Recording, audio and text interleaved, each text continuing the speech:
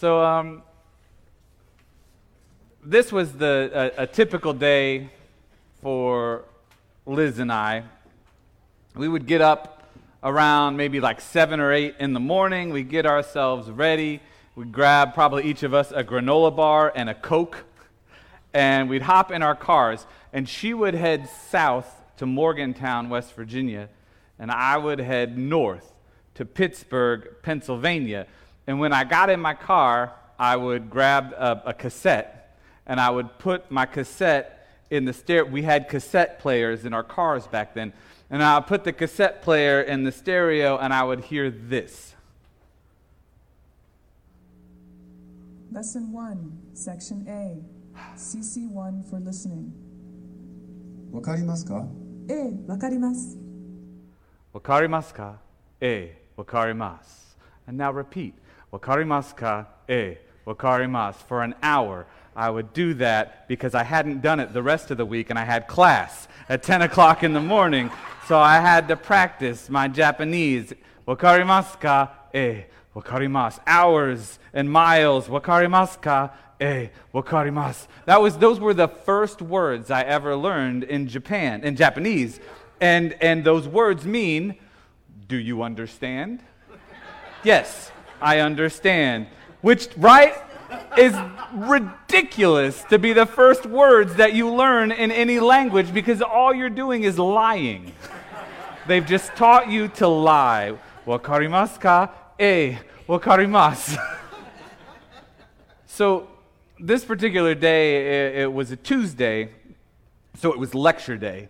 We had Japanese 5 days a week, so it was lecture day at 10 a.m. There were about 100 students in this big lecture hall. Did you know this? This is the tallest educational building in the United States. It's the Cathedral of Learning at the University of Pittsburgh. And so that's where we were, and I was filled in this room with anime students, anime like diehards and sushi fanatics, otaku, right?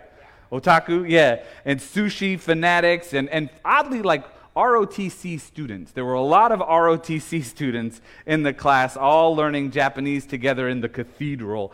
And that day, I happened to be right in the middle of a uniformed contingent of students.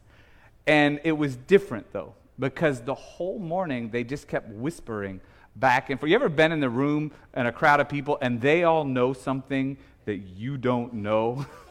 And it makes you a little anxious. And then about halfway through the class, one of the university bigwigs in a suit came into the lecture hall and told us the school is evacuating to go straight home, not to go into any other university building. No one would be admitted until further notice.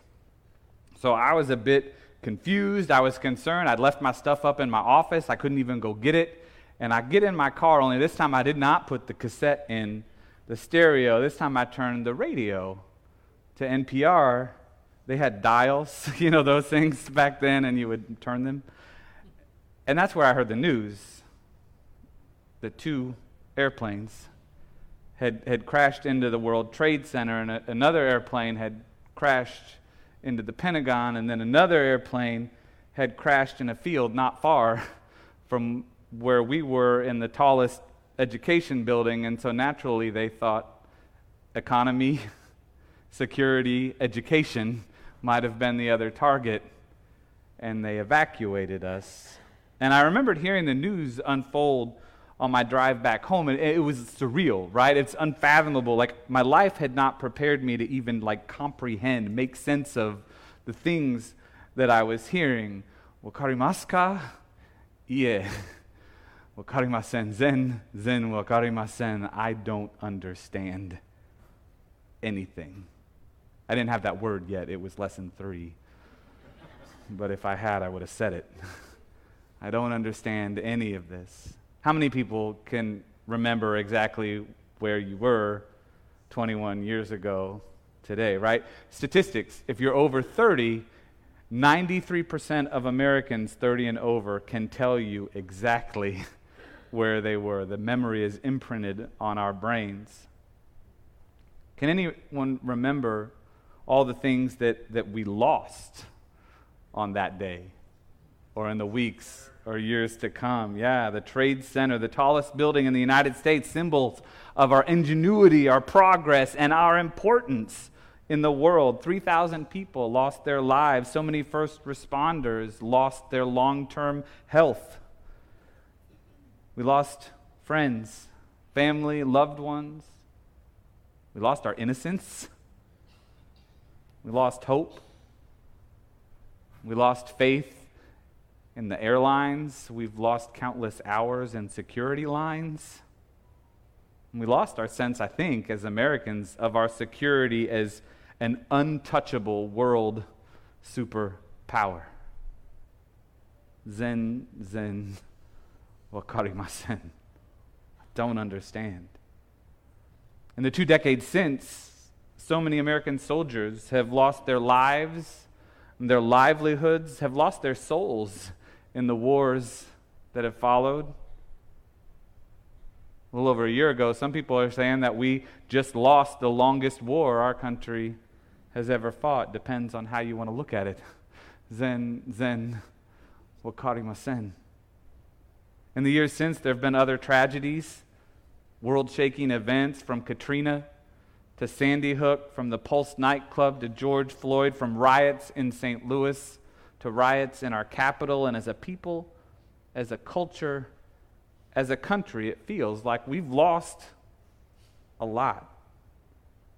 And now with COVID, I still can't count all the things I've lost since COVID started. The years I feel like I lost, I can't fathom it. Scientists, journalists, doctors, government officials, we're still discovering things we lost. Like apparently we lost math as kids and English as kids.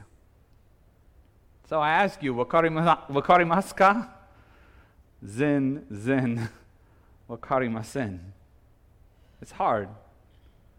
And when you lay it all out like that, not to mention all of our individual tragedies, our family losses, our struggles, and our hardships, it can get to be too much sometimes. We've lost so much. And yet, here we are. We are together still. We're in this place, in this sanctuary, in the house of the Lord, our Lord, Jesus Christ. And to be honest, there's no better place for us to be, because Jesus, our Messiah, our Savior, our redemption, Jesus knows a thing or two about lost things. He knows about losing things. He talked about losing things. He told stories about losing things. And so today,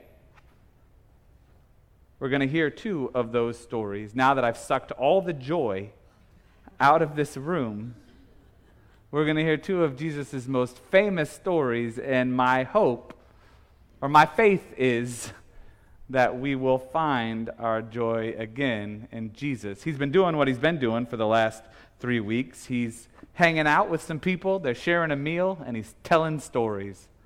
Sometimes I think that's his favorite pastime, just hang out, eat, and tell stories, like an old man, right? At a diner on a morning. This is Luke chapter 15, verses 1 through 10. Now all the tax collectors and sinners were coming near to listen to him. And the Pharisees and the scribes were grumbling and saying, "This fellow welcomes sinners and eats with them." And so he told him this parable. "Which one of you," he said, "having 100 sheep and losing one of them, does not leave the 99 in the wilderness and go after the one that is lost until he finds it? And when he has found it, he lays it on his shoulders and rejoices. And when he comes home, he calls together his friends and his neighbors and says to them, 'Rejoice.'" Can y'all say that with me? "Rejoice with me, for I have found my sheep that was lost." Just so, Jesus said, "I tell you, there will be more joy in heaven over one sinner who repents than over 99 righteous persons who need no repentance.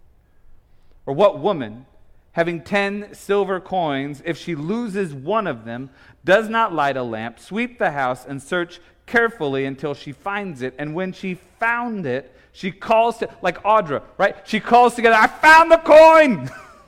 Put it in the bucket! She calls together her friends and neighbors, saying, rejoice with me, for I have found the coin that I had lost. Just so, I tell you, there is joy in the presence of the angels of God over one sinner who repents. This is the word of God. This is the joy of God for the people of God. Thanks be to God. Let's pray. Gracious God, in a world of lost things, we thank you that you found us, that we found you. We thank you that we found ourselves here today. And so, Lord, we pray that you would speak into us a word of hope, a word of joy. It's in your name we pray. Amen. So how many of you remember those stories, those parables of lost things? Yeah? How many of us remember which story comes right after these, right? The parable of the prodigal son, the lost sons. How many of us remember where we were, exactly where we were the first time we heard these stories? I do not think it's going to be 93% of us. I wonder how many times, though, it involved flannel the first time we heard these stories. But we do remember what was lost, right? The shepherd lost his sheep. The woman lost her coin. The Pharisees lost their minds. It was like a Mad Libs. You just Mary had it, minds. Well, here's how Luke sets the scene. Now all the tax collectors and sinners were coming near to listen to him. And the Pharisees and scribes were grumbling and saying, this fellow welcomes sinners and eats with them. The Pharisees and the scribes were grumbling. And they weren't just grumbling, but they were grumbling at the dinner table. Who's been there sitting around a dinner table? Maybe it's just you and your family. Maybe you've invited friends over. Maybe it was Labor Day, right? And you had everybody gathered around the table and you're hosting and somebody starts grumbling. Maybe it's sports. Can you believe the Chiefs let Tyreek go? Can you believe what Tyreek just said about going from the Chiefs? Or maybe it's the people at the table next to you you're grumbling about. Did you notice Aunt Mabel? She didn't bring anything. Again, this year, every year she brings all 8 of those kids and not a single hot dish to feed the rest of us. Or maybe it's politics. Did you see what the president said this time? Can you believe it? I don't know how anybody voted for that buffoon, right? And things get awkward because you're like, I voted for that buffoon.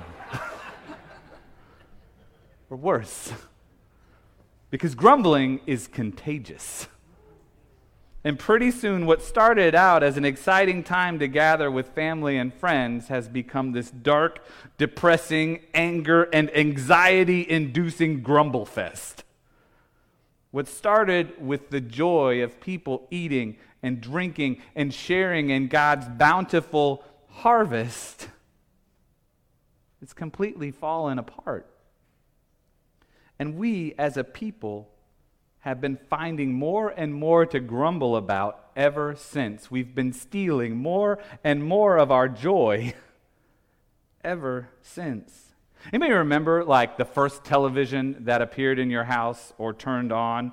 Back in the day, families, you'd gather around the TV smiling and laughing and sharing in the experience, the joy and the wonder that it brought. And then at some point, the pundits showed up. The pundits and the pardon the interruptions. And now television is just a whole lot of people grumbling.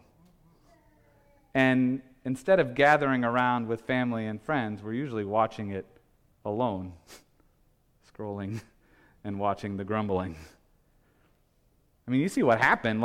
We started out singing joyfully today. Now I'm grumbling about TV. It happens. It's what it does to us. You remember when the internet first appeared?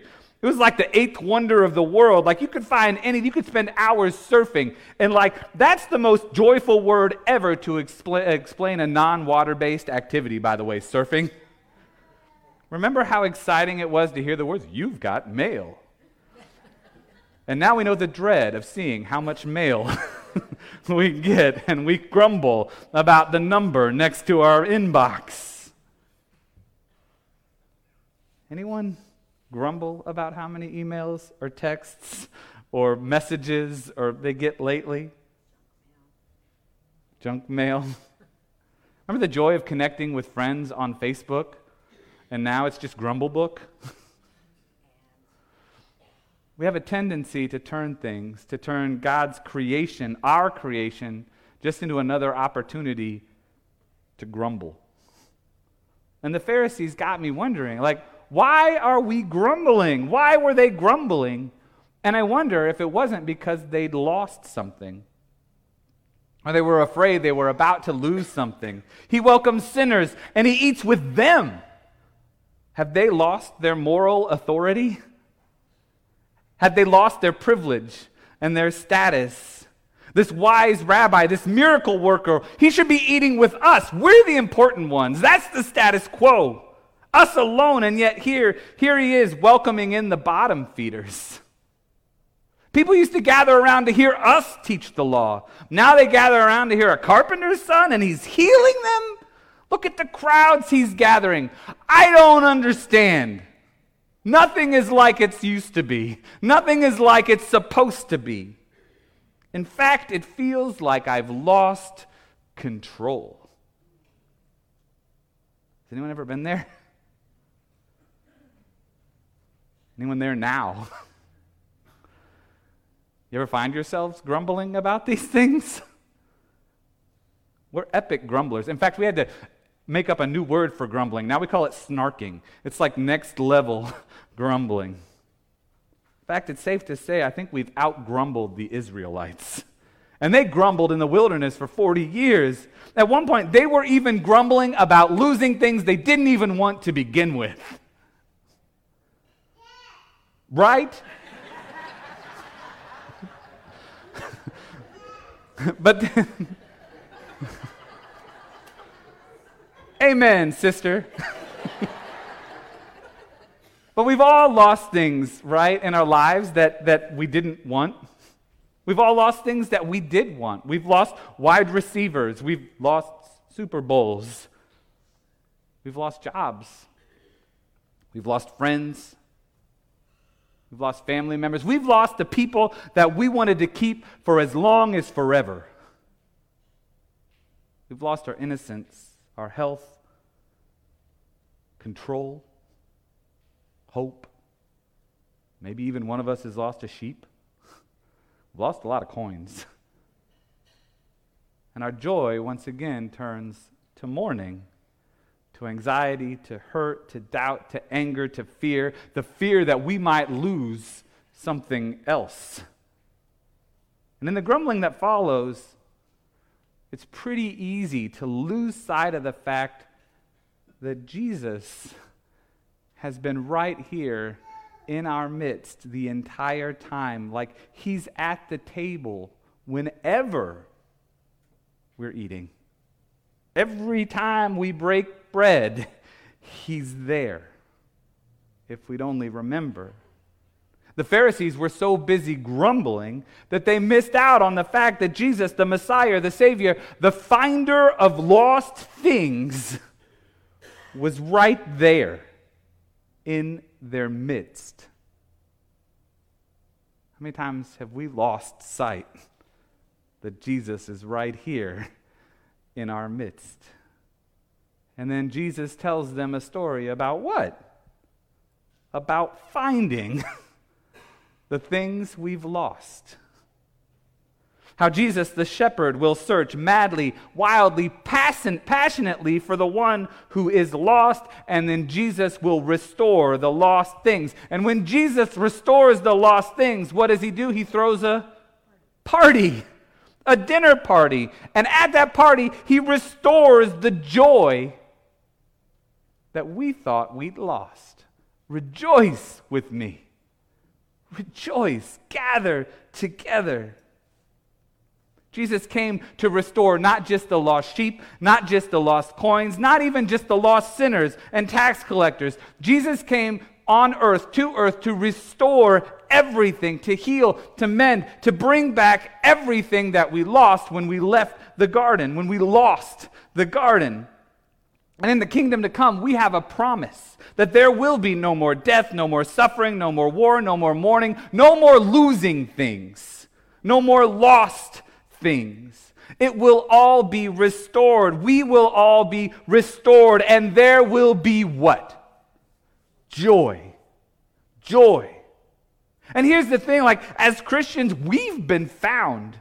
As Christians, we've been told, as Christians, we've sat at the table with Jesus again and again. Every Sunday as Christians, we sit at the table with Jesus. Every time we break bread, there is a chance to be found again, to remember the joy of what he's done, what he's promised, that all that has been lost can be found in him. That's why we gather here every Sunday, to remember. That's why we're gathering around tables for alpha groups in this season of church, because there's too much grumbling in this season of life, and we need to stop trying to understand it all and just get back to the table with Jesus. That's why we're starting Alpha. Alpha gatherings, Alpha parties. They're really found parties, right? Found parties. Because with Alpha, we're having found parties around tables so that we, each of us, might have an opportunity to find some of the things that we've lost. That we might be able to find them in Jesus, the finder of things. And that we might invite others to find lost things in him as well.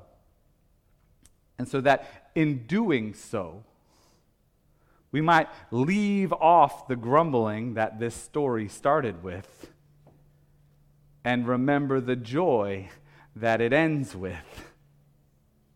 A joy in Jesus Christ that can only be found in him. Wakarimasu ka?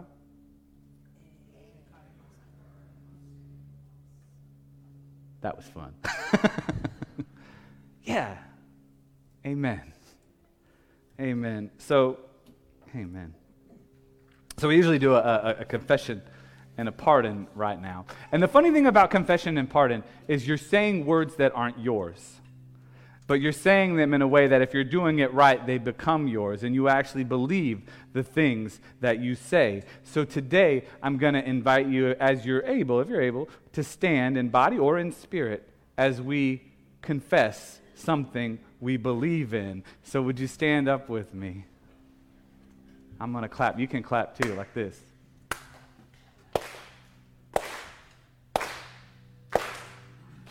I've got the joy, joy, joy, joy down in my heart. Where? Down in my heart. Where? Down in my heart. I've got the joy, joy, joy, joy down in my heart. Where? Down in my heart to stay. I got the love of Jesus. Got the love of Jesus down in my heart. Where? Down in my heart. Where? Down in my heart. I've got the love of Jesus down in my heart. Where? Down in my heart. To peace that passes, this is hard. I've got the peace that passes understanding down in my heart. Where? Down in my heart. Where? Down in my heart. I've got the peace that passes understanding down in my heart. Where? Down in my heart. One more. Say, you got to do this one. I've got the wonderful love of my blessed Redeemer way down in the depths of my heart. Where? Down in the depths of my heart. Where? Down in the depths of my heart. I've got the wonderful love of my blessed Redeemer way down in the depths of my heart. Down in the depths of my heart to stay. Amen.